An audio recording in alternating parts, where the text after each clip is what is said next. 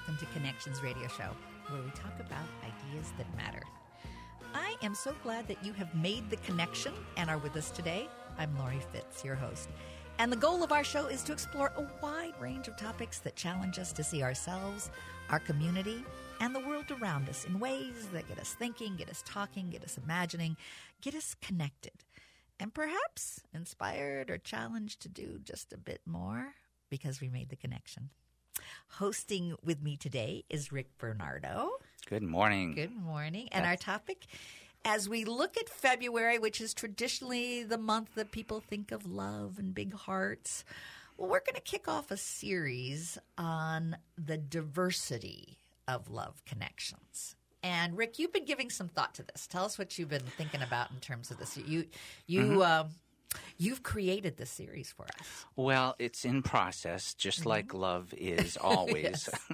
Yes. And especially if you love talking with people and listening and learning. There's just – everybody knows there's so many different kinds of love, forms of love, experiences of love. You know, I've heard people say, I love this person, or I just met this person and I've been in love before, but not this way. And then it's almost like there's different flavors. So the Baskin Robbins of love. Yeah, it may be literal sometimes, maybe not. There's different voices of love. In the wisdom or traditional language, there would be almost like there's different spirits of love and layers. So I always think of this as the way I think of anything deep or possibly spiritual. There's a vertical dimension and there's a horizontal dimension. There's a depth or lack thereof in some kinds of love. And there's also a breadth. There's a connection. Very much like every time you introduce Connections Radio, I think of a depth and breadth of that. We're trying to explore things within us and between us, and how deep can we go into that, and so we can navigate the whole human experience. And you always do a wonderful job bringing interesting people on these topics. And you've got some terrific folks joining us today. We do. And first, we have with us Charity Barlass. She works as the principal of Return to You Coaching. She's also a songstress and a sound alchemist. I'm still vibrating from the sound bath. I took a bath in sound, or a sound in bath, same thing, at Studio One Yoga some weeks ago.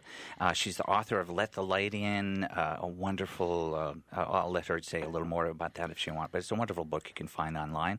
She's an energy worker, and we featured her on our January 21 broadcast as we were looking towards the year 2023. So good morning, Charity. Good morning. Good to hear your voice. You and I had spoken about being together this morning with Lori. And, basically your whole stand on relationships and love, just say a little bit about that and what return to self mean, just basically open slate. You know, what is really where the good energy is for you and where you want to go with people. Absolutely. I believe wholeheartedly we are here to remember that we are love, embody it, and mirror it to others. And we're inundated with messages of not being worthy enough, and you need this in order to feel whole, or whatever the outside message is.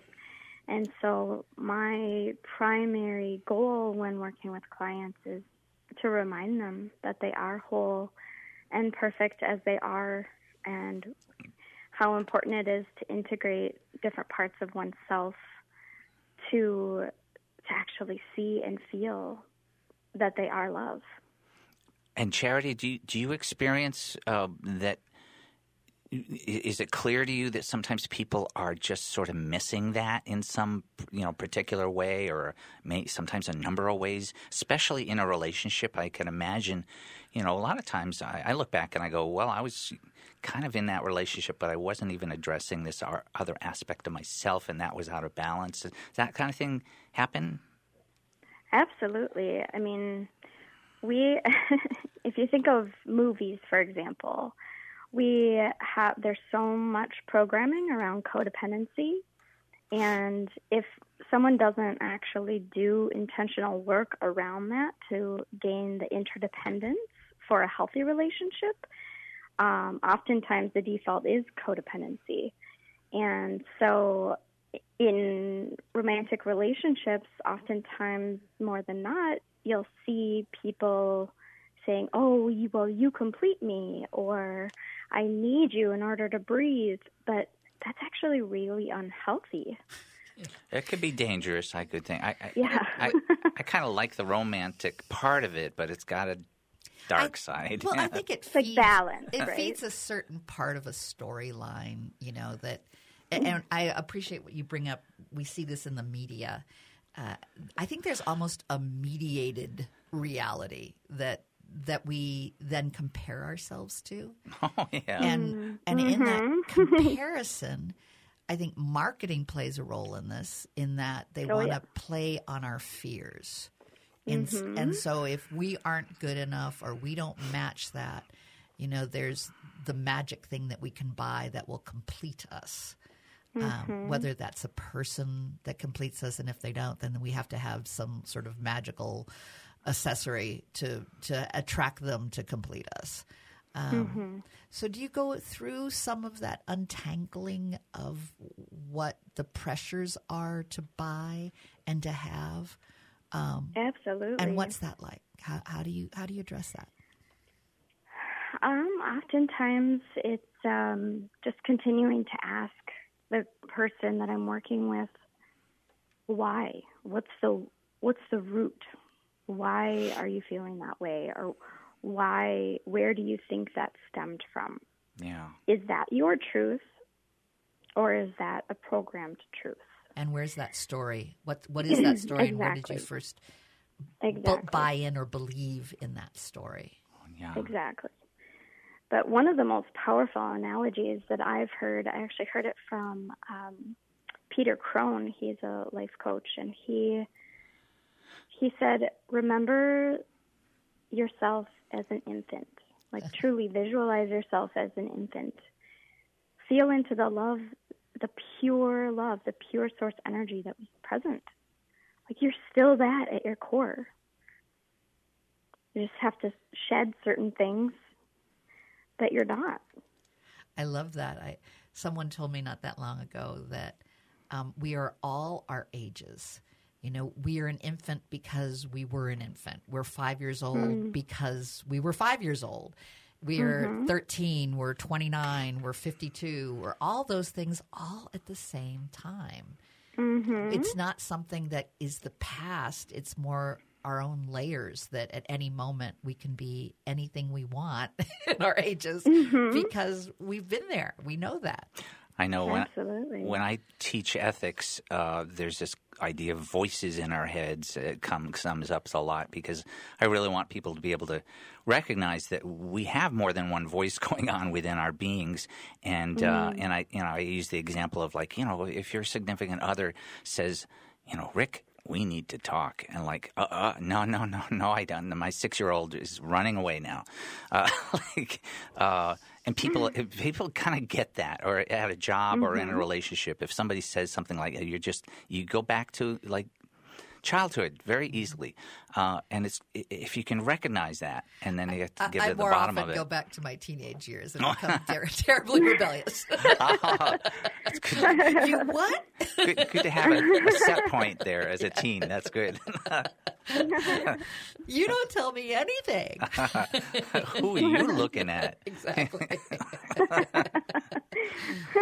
I know. But that does give us choice, which is nice. And we could recognize, I'm sorry, my 13-year-old just came out, but I will get my more mature 50-something in a relationship now. I just got to say. The awareness and the integration of all of that, too, is so key, you know? Yeah. Because then we can tap deeper into that choice and how we show up. Well, I still know I used to be the king of people pleasing because as the eldest child in my family, it was just I mediated everything, and I learned to get good at that, which is a good skill. But in a relationship, it actually led to me not being straight with people about what I needed. Can you get that? Yeah, I'm sure we've all been seen that in other people. It's easy to see in other people, but when it's yourself, so I think that can Absolutely. get funneled into the indirect. Because I think I vary between being a people pleaser and something else. Well, and if you feel into the root of people pleasing, it's to try and gain love and belonging. Well, and so when we can recognize that that's the pattern and that there's levels of self-abandonment, and Charity, you can breathe and pause. I was going to say, you would mention if it's part of a program, that's different than if it's actually, no, I'm really choosing this with my whole self. That's a very different set of circumstances. Absolutely. So circling back to awareness, awareness is everything. And sometimes it's super painful to look at those patterns. And I'm a former people pleaser as well, and sometimes still get stuck in that loop. But if I pause and connect to center within myself and ask, is this something I authentically want to do? Am I showing up authentically as myself? I know what we'd like to do and explore in the next part of our broadcast is what does that look like with people? What kind of tools, what kind of methods do you use? Is that okay? Yeah, sure, absolutely. It ranges. It really depends on where the person is within their journey. Okay. But I often utilize meditation, sound healing. And I promise, Charity, we're going to give you a lot of good time to have us explore all of those. And I just want to thank the audience for joining us on Connections Radio Show on AM 950, the progressive voice of Minnesota. We're going to be taking a commercial break, but we'll be right back. So stay tuned for the diversity of love connections.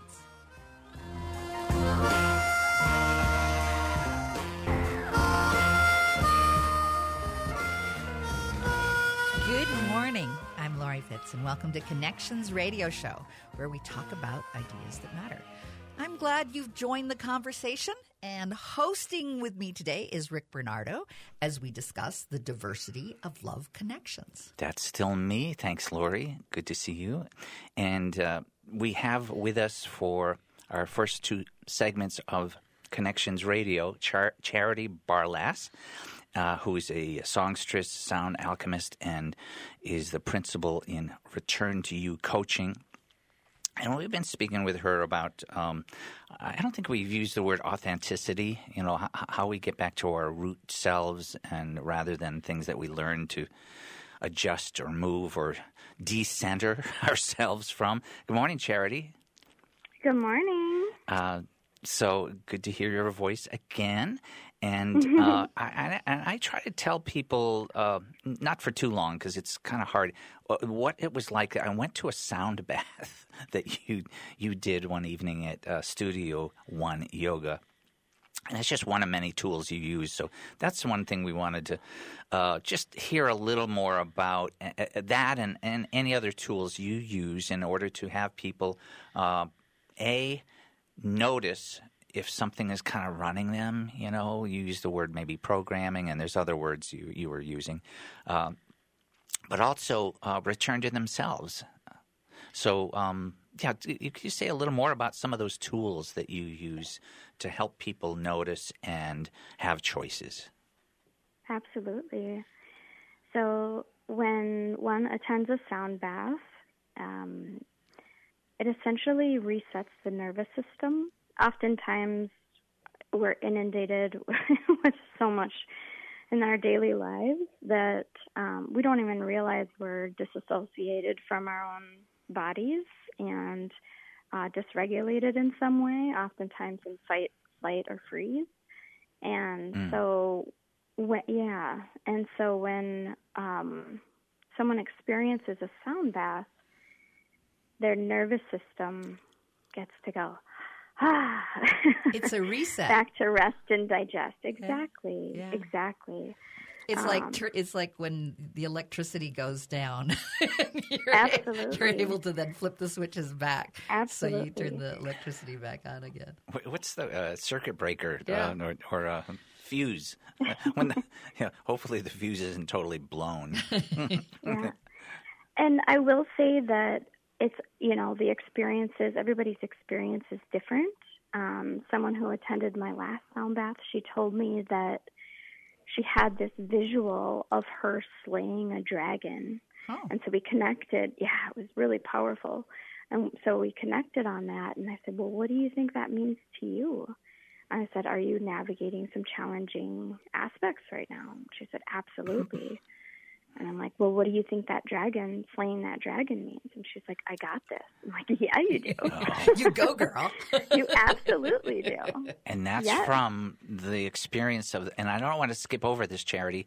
We're using the word sound bath, but so many people have no idea what we're talking about yet. And I'm still learning. I'm still vibrating from this experience. But could you let's just paint a picture of like you go to a sound bath and what does that look and sound like? I know there's sound. Absolutely. I mean, they've been around for thousands of years. The indigenous cultures know very well how powerful sound baths are. And now it's in mainstream. I mean, it's now on reality TV sometimes. Uh-huh. But essentially, I have sound bowls, and they're attuned to the different chakras within the body. And I play the sound bowls, and they emit a frequency, and I also sing through my drum. Sing through, yeah. Okay, that rings a bell, and literally and otherwise. How many bowls do you always have the same number of bowls that you sort of you kind of go around the rim, and it makes this. It evokes this amazing set of tones. But how many bowls do you use, or is it always the same? Yes, they are the same. I am going to be adding another bowl soon to my family of bowls, but as of right now, I play with 6. And then Charity, I also... Charity, would you just name the chakras that those 6 and how the bowls are tuned to those? Because I think that's interesting, too. My guess is if a chakra is a little out of whack, the bowl may help open that up. Absolutely. So the chakras, or the bowls that are attuned to the different chakras, are the root chakra, which is down in your sacral or your sacrum area. Oh yeah. And then your sacral chakra, and then the heart chakra, the throat chakra, and the crown. And so the crown is your head.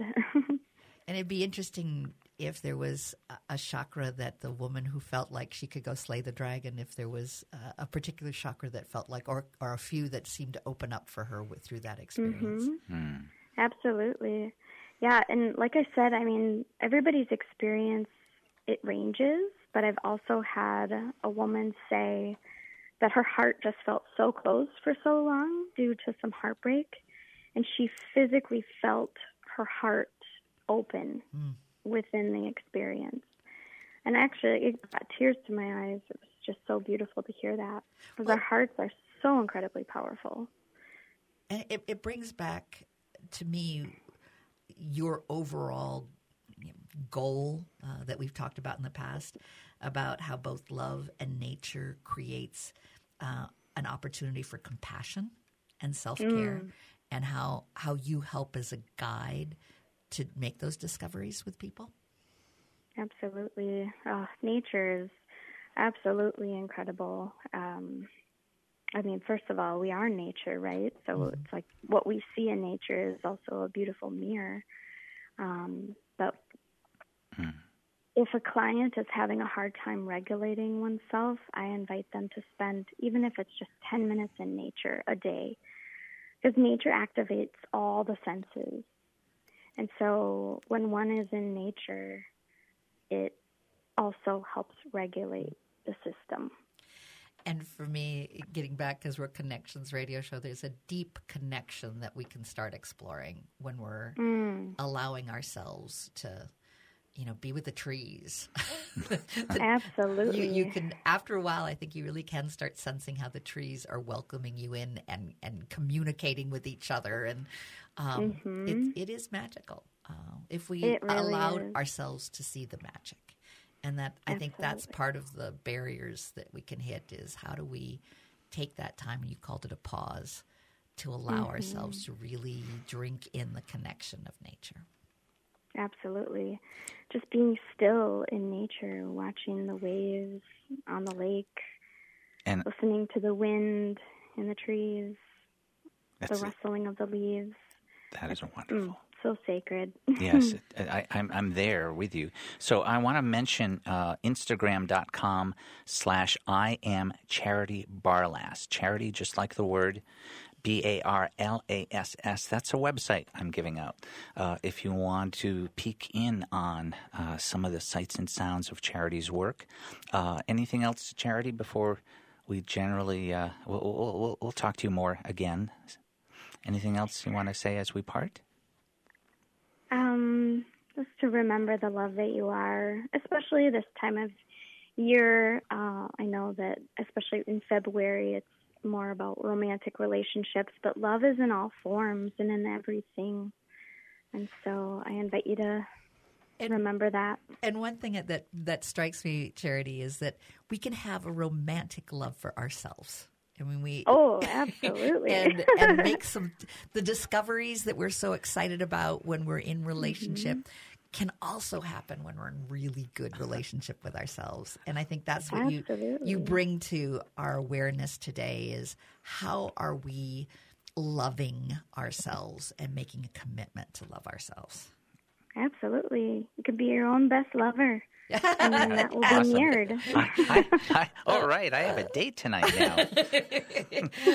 Thanks so much, Charity, for joining us today. And I want to thank the audience for being part of our conversation, making the connections, and enriching our relationships. We'll be right back, and we'll continue our conversation on the diversity of love connections.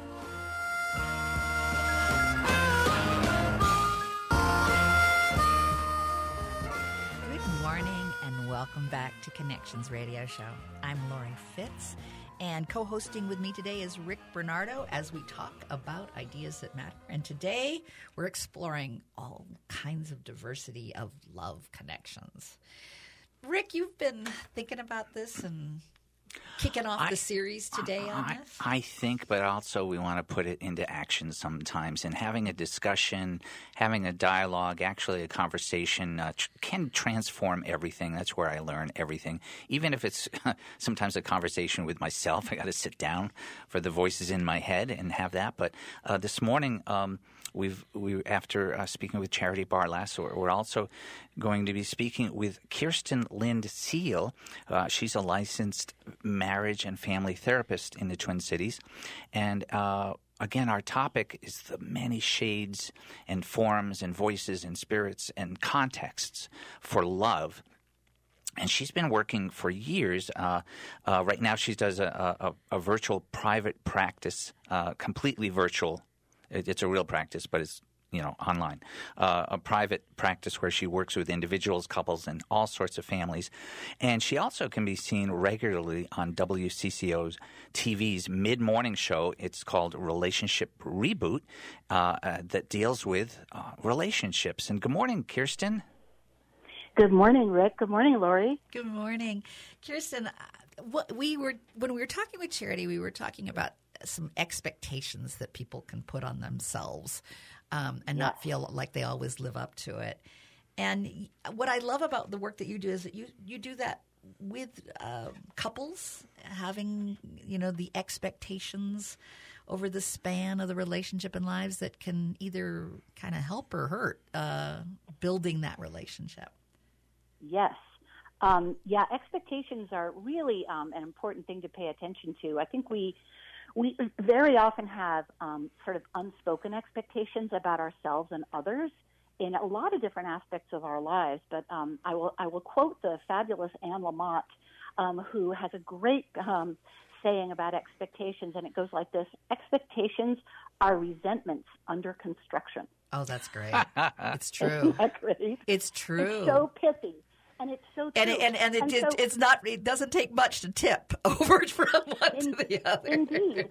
And here's the thing. I mean, it's not like we'll be able to. It's not like we can say to ourselves, "Oh goodness, I have to not have any expectations." I mean, we're always going to have, we expect when we open our eyes and it's like after 9 a.m., depending on where you are, Central Time, that there's going to be some form of sunlight, right? Like we have certain expectations about things, but when we have unexamined expectations about what our relationships are going to be like, that's where we can really run into trouble. And in much of my work, I think, looking at it sort of conceptually, I spend a lot of time helping people figure out what their expectations are, whether they're realistic or not, and how to then navigate the difference between their expectations and those of their loved ones, whether that's a spouse or a partner or a family member, right, or a friend. So, and some of those expectations, I have to believe, are based in a storyline, either the storyline that came from their family or the storyline that they see on TV or the storyline that they see from their friends, and somehow it comes from, I'm less than unless these expectations are met. Right. Yes. I mean, untold numbers of clients, and then also friends of mine too, who I see, and of course myself too. I have these expectations about what it means. Like, we're sort of encouraged to get into some sort of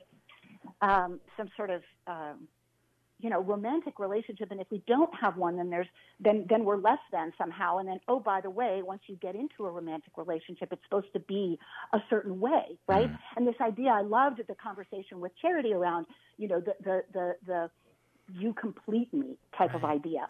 And again, and we can really, like, you can connect it to, again, all sorts of, Laura, I think it was you who said about marketing, like to sell these things, to sell us on the idea that somehow we are not enough, to sell us on the idea that we need somebody else to complete us, or by the way, new shoes, or a big box of chocolates or flowers. And not that there's anything wrong with that.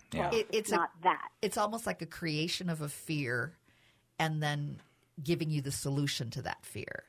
Yes. But if we could look at and not be pulled into, wait a minute, that's fear-based. And that's exactly right. Yeah. Right. And a lot of our behaviors in relationships are actually fear-based, right? That's the interesting thing. Because the truth is, when we love, there's always a risk of losing, whether that's to a breakup or to divorce or to death, right? Like when we love, we put our hearts out there. But as the Dalai Lama says, like to live with an open heart is sort of the highest good. And so that's just sort of how it is. I've also been sort of intrigued by the idea that it's over. You stop loving that person, and I don't think that happens. Yes. I think the love may change, but there's an acceptance that this isn't the right fit to really keep fulfilling each other's who we want to be in life. Right. And that you can still keep loving a person even if you're not with them. And cherish what they were to you, but not have that be who you are partnering with. And that sense of it's over and you should shut the door and never think about it. Well, I think that's kind of sad because they added to your life in some way. Right. Well, it's such an either-or way of thinking, It's like you're with this person and you adore them and you love them and they complete you, et cetera, et cetera. And then if you break up, though, all of a sudden they're out of your life. I will tell you that I think the most evolved people, and this isn't true for, if there's abuse involved or really affairs, right? Not the three hard things we say, the 3 A's: abuse, addiction, and affairs, right? So outside of that, though, I think when people are able to still be in relationship in some way, shape, or form with their exes, I think that can be really healthy and functional for everybody involved. This is particularly true when we're talking about people who divorce and who share children. Right. Because once you share children, right, like you're, no matter how you've got these children, you are a family and you'll always be a family no matter what the couple at the head of that family decides to do about their particular couple relationship. And Kirsten, I love that picture that you and Lori are painting here. Of it's that it really doesn't have to be absolute heaven on earth or absolute meltdown. There's a lot of different ways for the energy of love to take its form. And I'm thinking back to when my parents divorced. That was a big learning experience for me because we would have holidays together, and especially the first months of, okay, there's a divorce happening. And I was just heartsick. But I also started to learn, it was during that period, my mom and dad, I can see they still love each other. I get choked up when I say that. I can see it. Of course. And I can see it. It's just going to be different now. And I didn't know. I'm still learning about that. Right. Well, and that's such a huge gift that your parents gave you. That implies a real level of maturity, you know, in terms of how they saw the family and how they saw, you know, sort of what they were, the impact that the divorce is going to have on the kids and on the family structure. You know, that's a really that was a wonderful thing. And the biggest gift for me, and it can be hard to do. Yeah, the biggest gift for me is that they kept learning about themselves and sharing that with me. You know, they would say, I look back now and I realize this and I realize that. What a wonderful model to have in a parent. Right. Yes. No, you're exactly right. And then sometimes people stick together sort of quote unquote because of the children, but they actually hate each other and they're like tossing grenades over the wall. You know what I mean? Not a real warm environment. Oh, yeah. Exactly. But you know what this reminds me of? You know, not that I'm a Greek scholar, but the Greeks had multiple different words for love, right? There was eros, which was erotic love, which is very powerful and passionate, that's where we have, you know, as a society that's where we nail Valentine's to the wall, right? It's under eros. But what we're talking about here, I think, I love the word agape, which is sort of world love. And going back to that great Dalai Lama quote, that idea of an open heart. And that is, I think, honestly, if one were to ask me what I think the secret of life was, I would say, again, to have an open heart. And remember, I totally stole this from the Dalai Lama. But I believe that's part of how we acquire anything, right? Is that we feel connected to it. It becomes part of who we are. I love agape as well. And it's interesting. It's the first time that I've thought about it this way when you talked about expectations. And when I think of agape, the first time someone was teaching me about agape, and I think it was probably a Presbyterian confirmation class, was looking at agape not having expectations. That agape was a state of being and not a state of having. Right. And the celebration of not having expectations, and I assume being very present in the moment is how you do that. And with a loving, kind heart. Exactly. Yeah. Exactly. Yeah. The piece around loving kindness is also really important, which is one of the places where, and also I love that meditation was mentioned, because we also know there's massive neuroscience, especially in the last 5 or 10 years, neuroscience research around how meditation changes how our brain, the patterns of our brain, right, the neural pathways. And the loving kindness meditations actually really help us to create more loving kindness in ourselves, even though much of the meditation could be sending loving kindness out.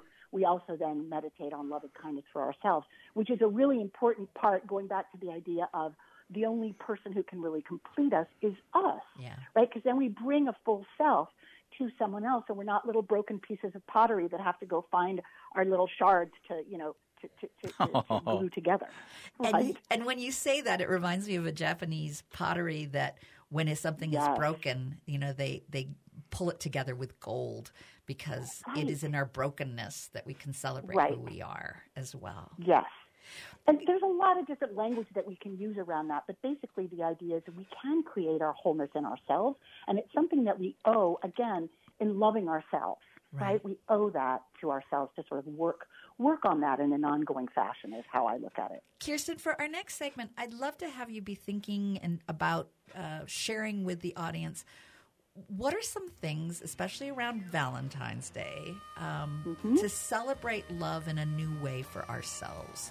I know one friend of mine does Galentine, so it's Gal's Night Out. I love that. Her Galentine celebration, and she brings her single girlfriends to go out and party with themselves. If you've got some other ideas for us to be thinking, because it can be really tough on some people this time of the year in terms of if they feel like, again, less than or have fears of what it means not to be in relationship. We can be in relationship, and I'd love to have your advice on that.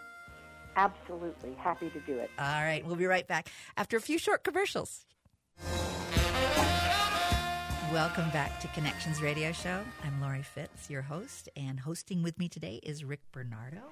And we have been exploring love connections and the diversity of the types of love, as well as self-awareness. Tell me a little bit about something that you were thinking about during the break. Me during the break? Well, you had just mentioned the Japanese bowl, and Kirsten had been talking about the different ways we can sort of put ourselves back together. But also, sometimes we have a breakdown that I know in my life, the biggest learning points about love is where I had a train wreck, and I had to look at the pieces and go, how did this happen? Otherwise, I never would have. And so I think I mentioned I used to be the king of people-pleasing, and I had to learn that, I was kind of trying to control things by never actually owning up to, I really need this or I really can't tolerate that. Just being honest. So, but there's also in that vein, there's a song by Peter Mayer called The Japanese Bowl, and it's wonderful. Mayer is his last name. He's a local musician and songwriter. So you check it out. It'll make you cry probably. All right. And in the last segment, we asked Kirsten Lind Seal, who is joining us. She is a licensed marriage and family therapist in the Twin Cities. And I had asked her to give us some ideas, especially as we go into Love Week, that has a lot of expectations around it. There's a lot of pressures, and there's a lot of marketing. And that drives sales, we know. So what's another way that we can embrace, love? And you were mentioning Eros is what, is sort of drives the Valentine. Mm-hmm. But are there other types of loves that we can just take a pause, as our friend Charity, and take a pause and embrace this week and feel good about? Absolutely. So what I would say is overall, thinking about expanding our definition of love, right? And thinking about the idea that we all so crave belonging. And some of us maybe are in long-term committed relationships, and maybe some are in new relationships, and maybe some are just out of relationship. But either way, we all have a circle of friends, and even if that circle is tiny, and what I would recommend is to text a Valentine's Day greeting to everybody in your circle. And so, so there's some really interesting new research around texting, even casual texting, and what's interesting is that the people who received the text, it meant so much more to them than the people who sent the texts thought it would mean. Talking of expectations, right? So what I would say is just a little text saying Happy Valentine's Day. I was just thinking I have some really good friends from college. There are like 6 of us, and we are all scattered around the country, haven't seen each other since the pandemic. And I was just thinking I'm going to send them a Valentine's Day text to say, hey, I loved you guys. I miss you. Happy Valentine's Day.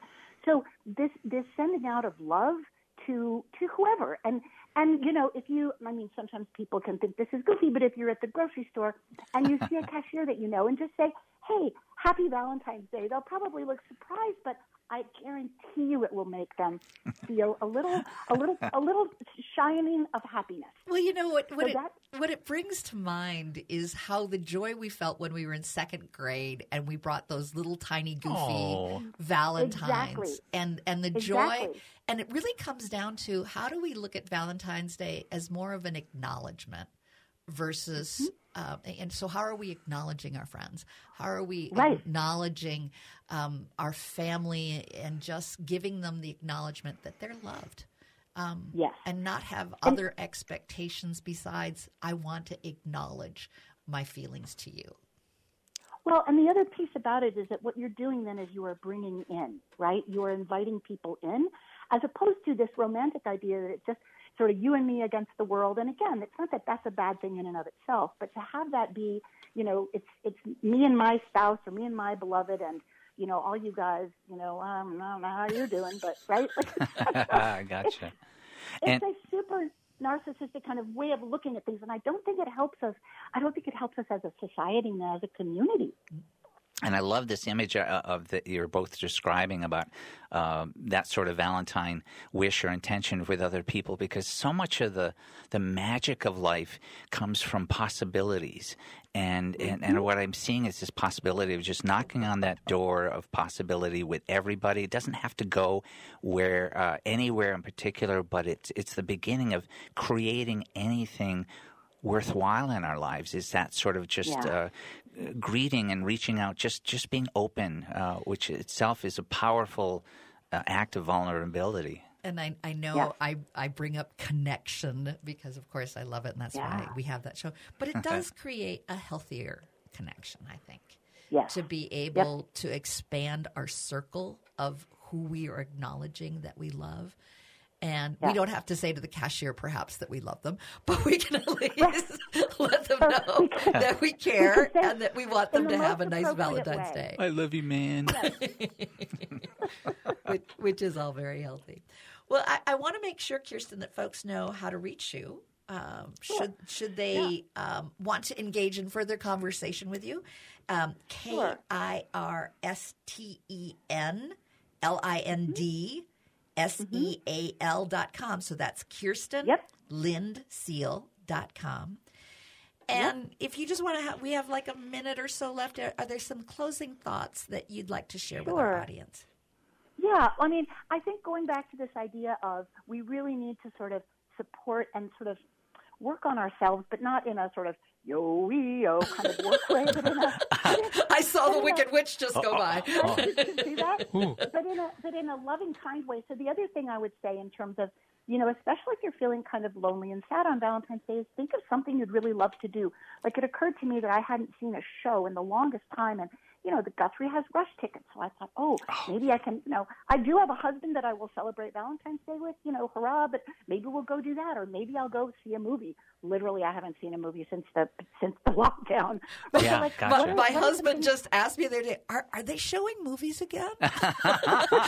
Could we go out if we wanted to? Yeah. Yes, they are. It will seem like a huge treat. And so what I would say to folks is, even if you've got someone else to celebrate Valentine's Day with, do think of something lovely to do for yourself. And even if it's like a super fancy coffee at your neighborhood coffee shop, or a walk with your pet, on a lovely day. And it looks like we might have some lovely days, in the next couple of days, grateful about it. So that's what I would say. It's sort of spread the love around, but don't forget to spread the love to yourself. What I'm hearing you say is you can give all these Valentines to all these people, but be sure you give a Valentine to yourself. And what does that look like? Yes. And I love, Kirsten, you talked about, everybody's been talking about expectations around that. There's an old martial arts saying, expect nothing, be ready for anything. And people like Kirsten can help us practice. Like, what does that look like? Yeah. What does that feel like? How do we do that? Yeah. Well, so my wish for Valentine's is that everyone creates a very special Valentine for themselves and cherish it. So thank you for being a part of our conversation today, making the connections. You're so welcome. And enriching. I had great fun. Enriching our relationships. And we look forward to having our audience join us next week as we continue our Diversity of Love conversation.